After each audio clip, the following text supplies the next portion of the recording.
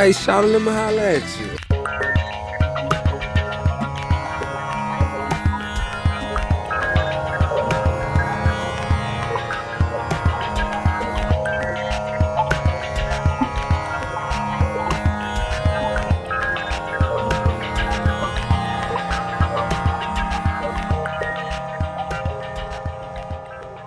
Okay, so last week everything was real loose. We were partying. You were doing drugs on mic.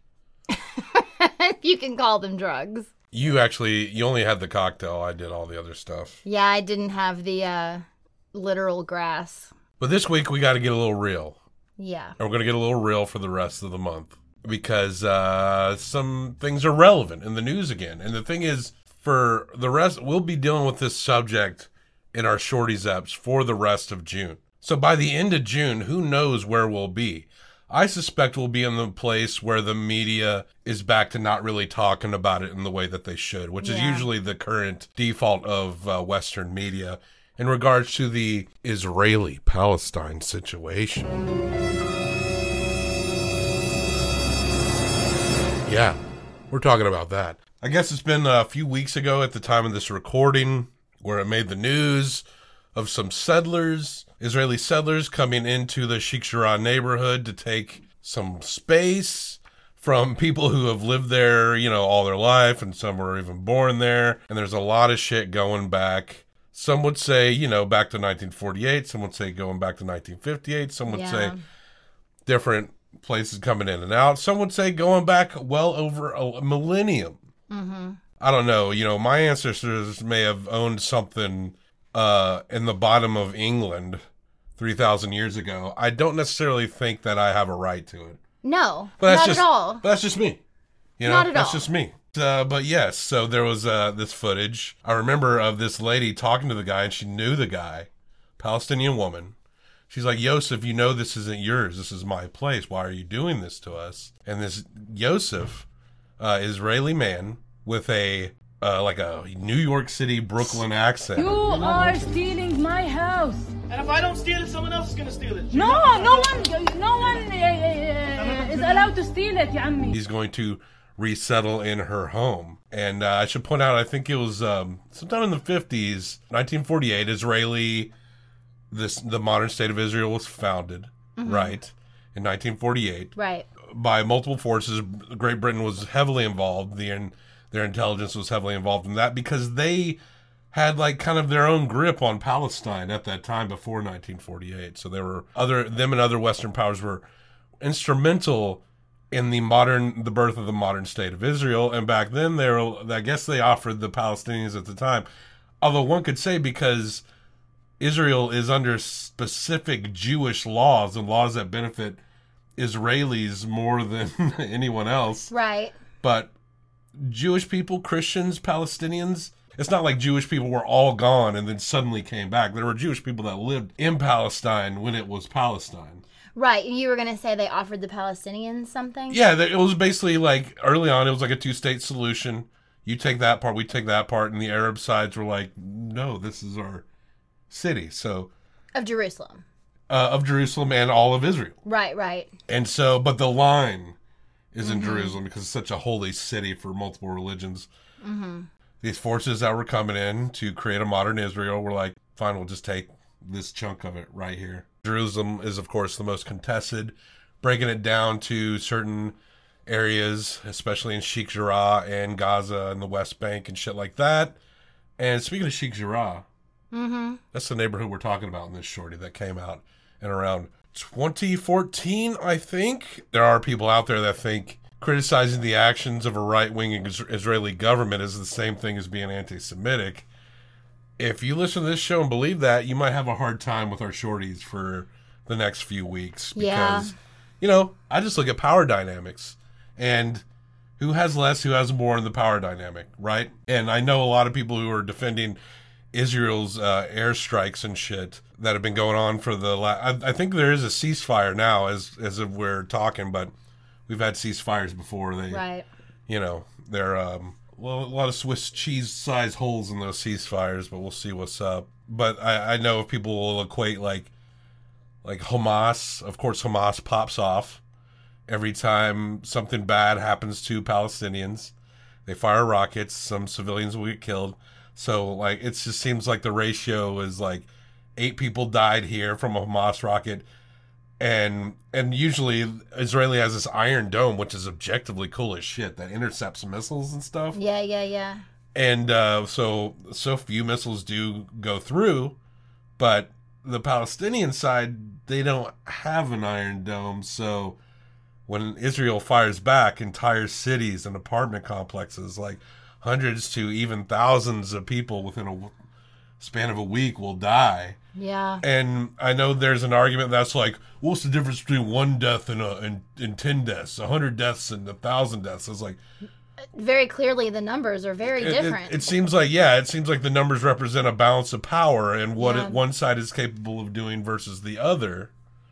Well, that's also like just a religious perspective of if you're going to kill one person, it's just as bad as killing 10.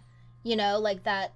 I suppose. Like if you're sinning, you're sinning. Oh, like in the Jesus way, right? Yeah, that's what I mean, I don't know if that's where that's coming from, but I mean, it's obviously the Israeli side that's using that argument. But it is very much if you're going to do a bad thing, there's no difference between doing 1 bad thing and 10 bad things. But there is actually. Yeah. I mean, you can say that. Okay, so like you're gonna get in a fight with someone. You have no weapons, right? One person has a rock. Mm-hmm. The other person has a gun. Who are you gonna pick? Both can fuck you up. Mm-hmm. But I think I'm gonna pick the guy with the rock in terms of like what I feel like would be a more advantageous scenario for me. Yeah. We'll break more of this down throughout the month, each week.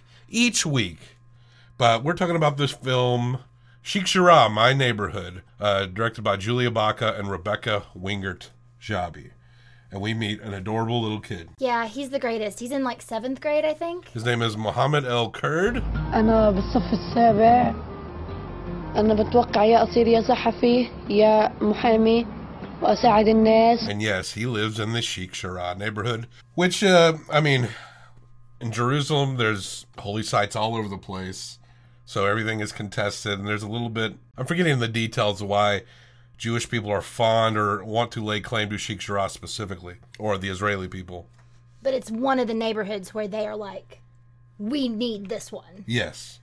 And I should also point out that the Israeli government and the Supreme Court, like I said, a right-wing Netanyahu government, when people are going up and saying like, committees of Israelis who will lay claim that their family owns territories in Sheikh Jarrah will go to the courts, and the courts of Israel will side with Israelis to go in and settle and take homes from Palestinian people.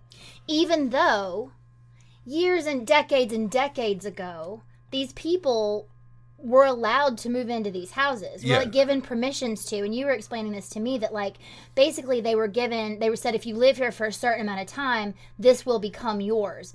But they never actually like filed the paperwork or something, right? Like it never became official, or it's just not recognized. Well, it wasn't recognized, but because they were displaced and Palestinians were moved into these neighborhoods specifically by Jordan, who kind of was a representative power at the time and have had in the past had conflict with the Israeli government. They moved them with the UN in these Palestinian refugees, and there was a deal made that if the refugees disavow their refugee status, which gives them specific rights internationally, that then if they stay in these buildings for 3 years, then they can just live there. And then it's just theirs, then it's their home. But that the rest of that deal was never followed through by the Israeli government. Yeah, and like Mohammed's grandmother, she talks about she moved into her house in 1954. Lived there for 54 years. So it was around the 50s in which, when they're starting to get specifically settled, because when 1948 happened, like, there were Jewish people that were actually displaced, because, I mean, you could make an argument that based on how things were prior to the foundation of modern Israel, that it was more kind of ingrained in multiculturalism prior to the foundation of modern Israel. It was majority Arab, but it wasn't. But Jewish people existed in these societies. I mean, at that point, it was probably more dangerous to be Jewish in Europe than it was in Palestine at that time.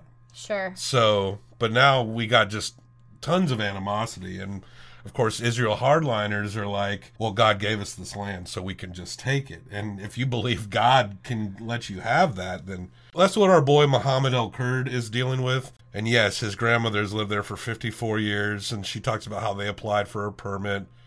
But now Israeli settlers are saying that their neighborhood is theirs, and they are literally watching their neighbors get their furniture dragged out. Yeah. And there's supposed to be a process where they can pay rent. Like, there were committees later on after that deal fell through. Israeli committees who consist of like families that lay claim to certain areas went to the courts, and the courts determined that if the Palestinians pay rent to these families, then they can keep the homes. And of course, some Palestinians are like, what the fuck are you talking about? Now I got to pay rent to these people that just go up and say this is theirs now. And it's like, so of course some like protested by like being like, I didn't pay rent before, I'm not paying rent now. Yeah. And so, you know, that kind of also in the mind of the Israeli government gives legitimacy to individuals going in and just taking shit like that. We meet a guy, he's an Israeli who obviously supports these settlements. And also these settlers that are coming in, they're from like all over the world. I was watching this short the other day where this Palestinian man was pointing it out. Modern Israel, and the Jewish state that it is, consists of people all over the world. You got people talking in French Moroccan accents. You got Russian Jews. We can go to Israel and encounter many people who sound exactly like us when we talk. Sure. It's because anyone who is a practicing Jewish person or can prove their lineage can be a citizen of Israel. But the person in this video was pointing out, like, you see, the Palestinians aren't really like that. It wasn't like a bunch of Arabs came in and be like, okay, I'm going to go settle in Palestine. The Palestinians that exist there, both Arab and Christian Palestinians, are generations that never left. Yeah. Whereas like swaths of Israel's population was not born in Israel. They've just migrated there. Yes, over the years. And there are many people that were born in Israel.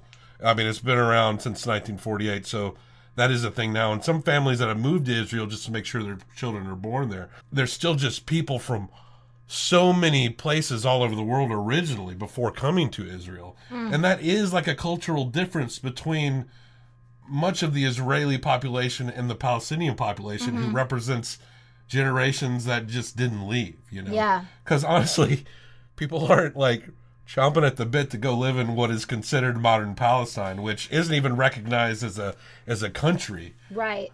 By like many Western powers, so...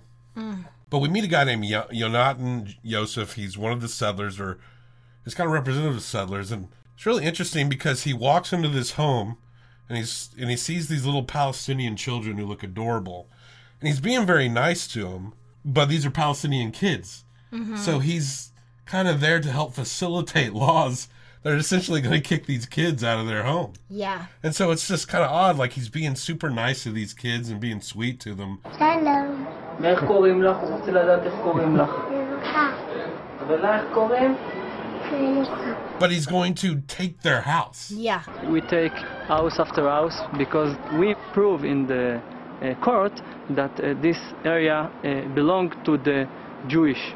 And because that, all this area will be a Jewish neighborhood. Our dream that all East Jerusalem will be like West Jerusalem, Jewish capital of Israel. He thinks it's like his calling. Yes. To make this happen. And they don't care that they are literally putting people out on the street. Grandmothers, children on the street at a moment's notice because they consider it their birthright. Mohammed is watching his neighbors get evicted, and when there's an eviction going on, like there's Israeli police coming to crowd the shit out. So there is actual legal brute force that helps to facilitate these moves. All perfectly legal. And we get protesters that march against the settlers. And a lot of these protests are just people like taking to the streets, watching people in their neighborhood lose their homes. See a line of Israeli men just passing off furniture out of a home. And Mohammed putting up like signs in Arabic that says we won't leave and shit like that. Because he talks about how he went to school one day, and while he was at school, they came and tried to take his house. And they put his grandmother out, and they actually injured her. Yeah. Like, she didn't want to leave, and they grabbed her arm, and she's an old woman. She ends up in the fucking hospital. Like, they just don't care what they do to who. And so then he comes out of school and he's obviously mad, and just listening to this young person who, listen, may not have had the easiest life up until this point, but it got a whole fuck lot harder, and he had to grow up in like a second. You know, like if he was able to be a kid before then, that stopped, because then he sees like, oh, these people are just taking our stuff. My grandma's in the hospital. Like, my family is losing their home. And he, as a child, can see how unjust this is. Yeah. Because it is so clear how unjust it is. It was breaking my heart. And Muhammad straight up says, I hate them. Yeah. So we meet a brother and sister duo, Zvi and Sarah. They are young Israelis. Their parents were born elsewhere, I think the U.S., and they came to make sure their kids were born in Israel, and they grew up in Israel. Yeah. Well, they heard about these settlements going on. They made it their duty to protest against their fellow Israelis coming in and just taking these buildings. Yep. So they're starting off with these little small stop the settlement marches, and of course some Israelis are like, there's going to be a lot of Jewish gatekeeping in a lot of these documentaries or these shorties that we're going to be talking about this month. This is when they start talking about left and right even more. So these like Jews who are leftist don't think that people should be displaced from their homes. But the Jewish people who are on the right... But God said I could. Yeah. Exactly. They're the God said I could people. And so that's that clash. And so these folks are like, no, we can't just stand by and not say anything about this. So they start forming protests all over the place. Eventually, even like these two people get connected. Like Muhammad meets them and like starts protesting with them. Muhammad admits he's confused as to why Jews would support them. Yeah, he doesn't understand. He's never met a Jewish person who was nice to him before. When I see more Israeli culture and how they communicate, the thing that strikes me, and it's because they're from all over the world and so many are also from the U.S., is that they seem so similar to us in how we are in some cultural way. I mean, Jewish culture has a big presence in American culture, so that makes sense there. But it's kind of funny. I think, young Zvi and Sarah, they actually seem to be more like legitimate lefty types and not so much these kind of like moderate liberal types who feel bad for people but don't really do much about it. You know what I'm saying? Type of people we'll see in our last shorty that we discuss. Yeah. Zvi shows Muhammad his little anti-fascist button. Yes, Zvi is Antifa because he is anti-fascist. And he gives it to Muhammad, and they seem to have this nice, charming little connection. There's this cute moment where Muhammad's asking him what it says, and he's explaining it to him, and he goes, I want to get one of those. And so he takes it off his bag and hands it to him. And then he, like, says the words again that are on the button, and he puts it on, and he kind of chuckles, and he's like, haha, I speak Hebrew now.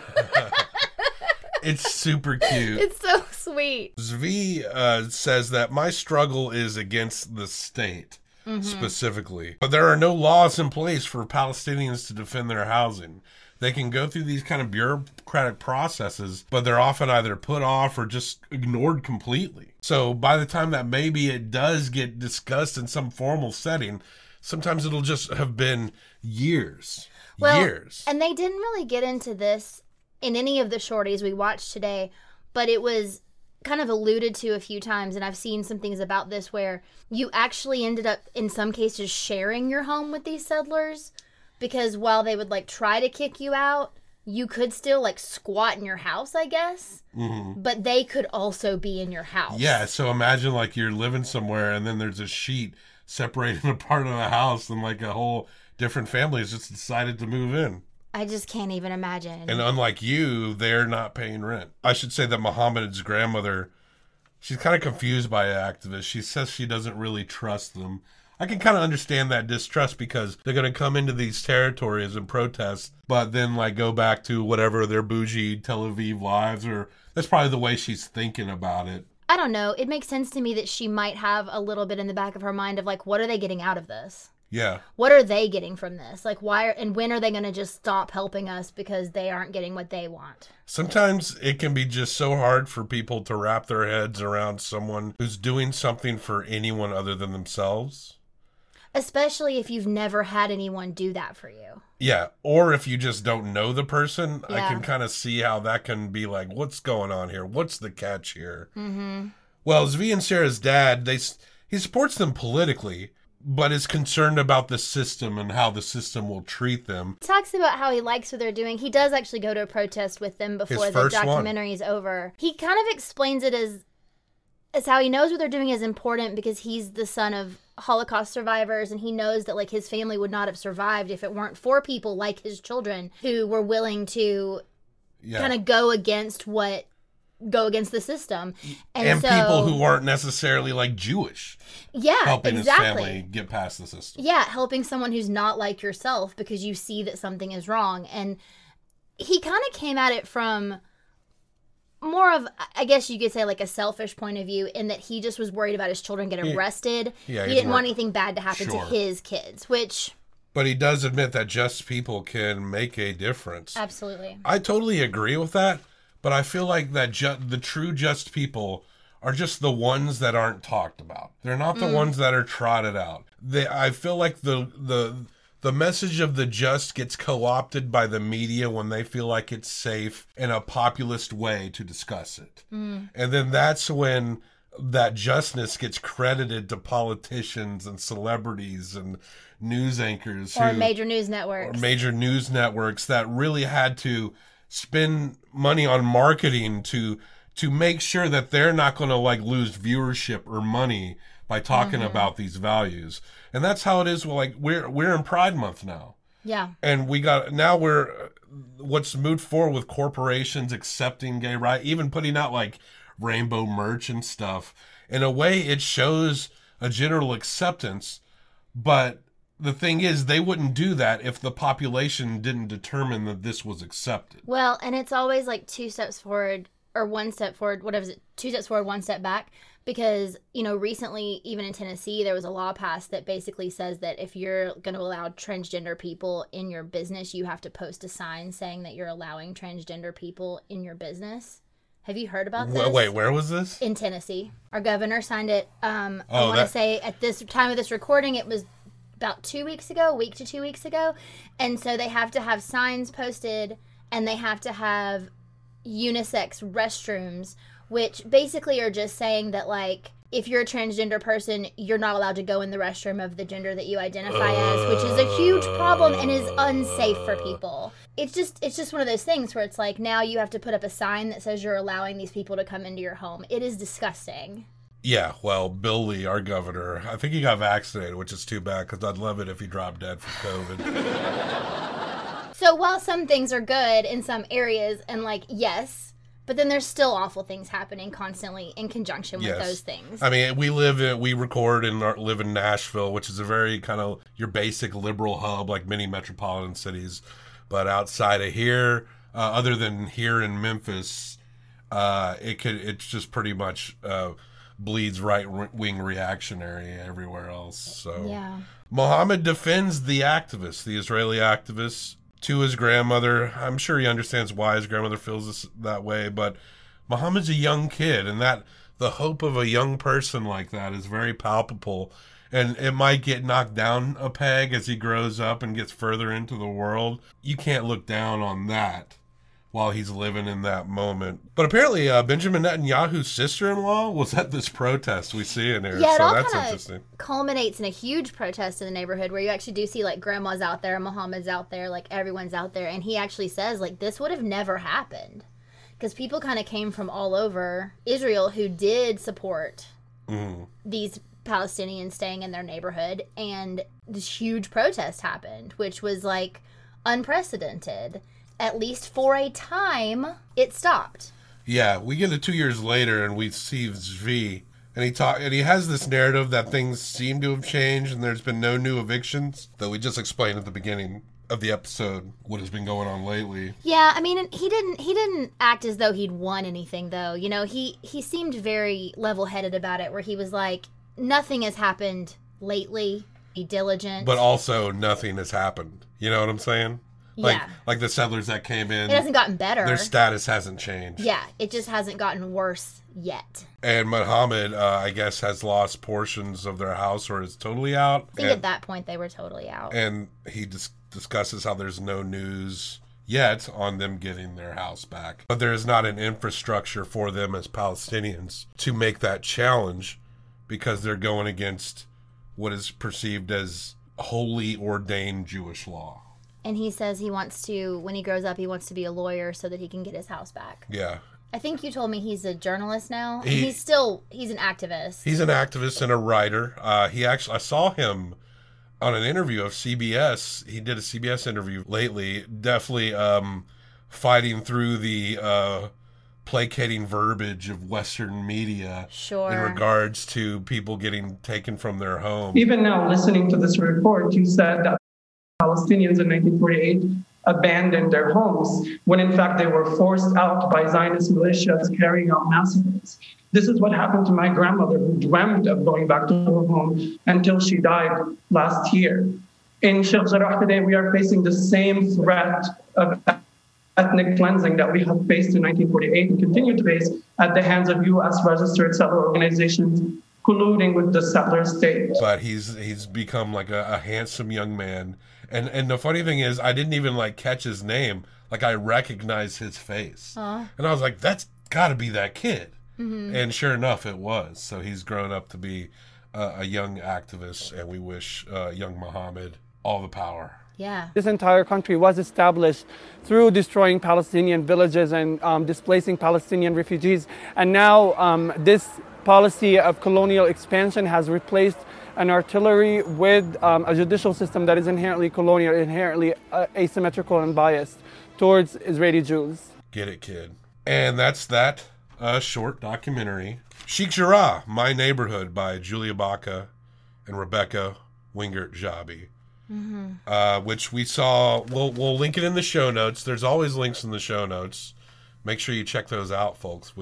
So you can watch the things that we watch.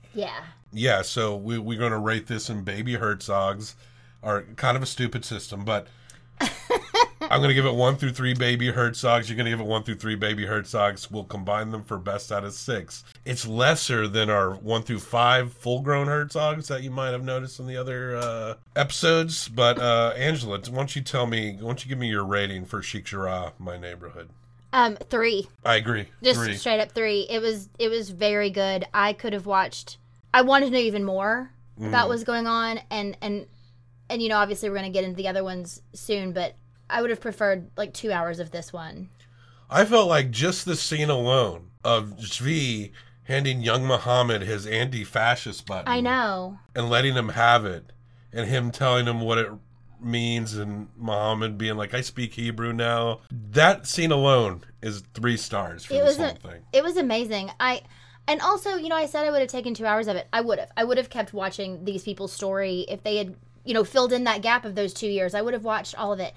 But I really think the directors of this did a really amazing job in being able to tell such an impactful story in such a short time and still leaving in those moments. Yeah. You know? They really did show a lot of emotional weight in a short period of time. And yeah.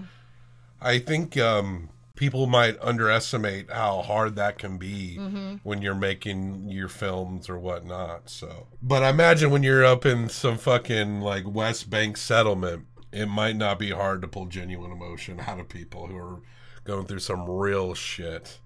But yeah, a full 6 out of 6 Baby Herzogs. This is a perfect short documentary. So join us next week as we get some people who are critical of the Israeli government in a way that you might not expect. We're going to get a little weird next week. So yeah. Come back to us, and we love you long time. Keep on docking.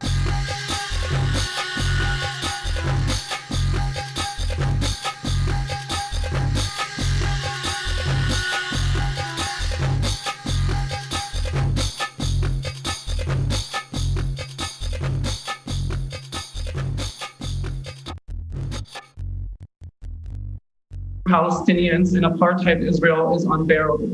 We are subjugated to police violence, we are subjugated to land theft, we are subjugated to racist laws and a colonial judicial system. The people of Sheikh Jarrah has decided to take a stance against ethnic cleansing, and they were met with brute force. Certainly, we did not spark any violence. The state, which is fascist, that we live under is already violent. Thank you for listening to the Documenteers podcast. I am a sex robot. If you want to support the show, we recommend listening, subscribing and recommending this show to people that you feel like can handle the shit we spitting. Cool people, like juggalos. A great way to help the show is to rate and review us on Apple Podcasts. Any written review at 5 stars will be read on the show, and it can pretty much be anything but hate speech. You can simply write butthole 37 times in a row with a 5-star rating, and that would be perfectly acceptable and greatly appreciated. Contact us through our Documenteers Instagram or email us at documenteerspodcast@gmail.com. Thank you for listening. I am a sex robot. Keep on docking.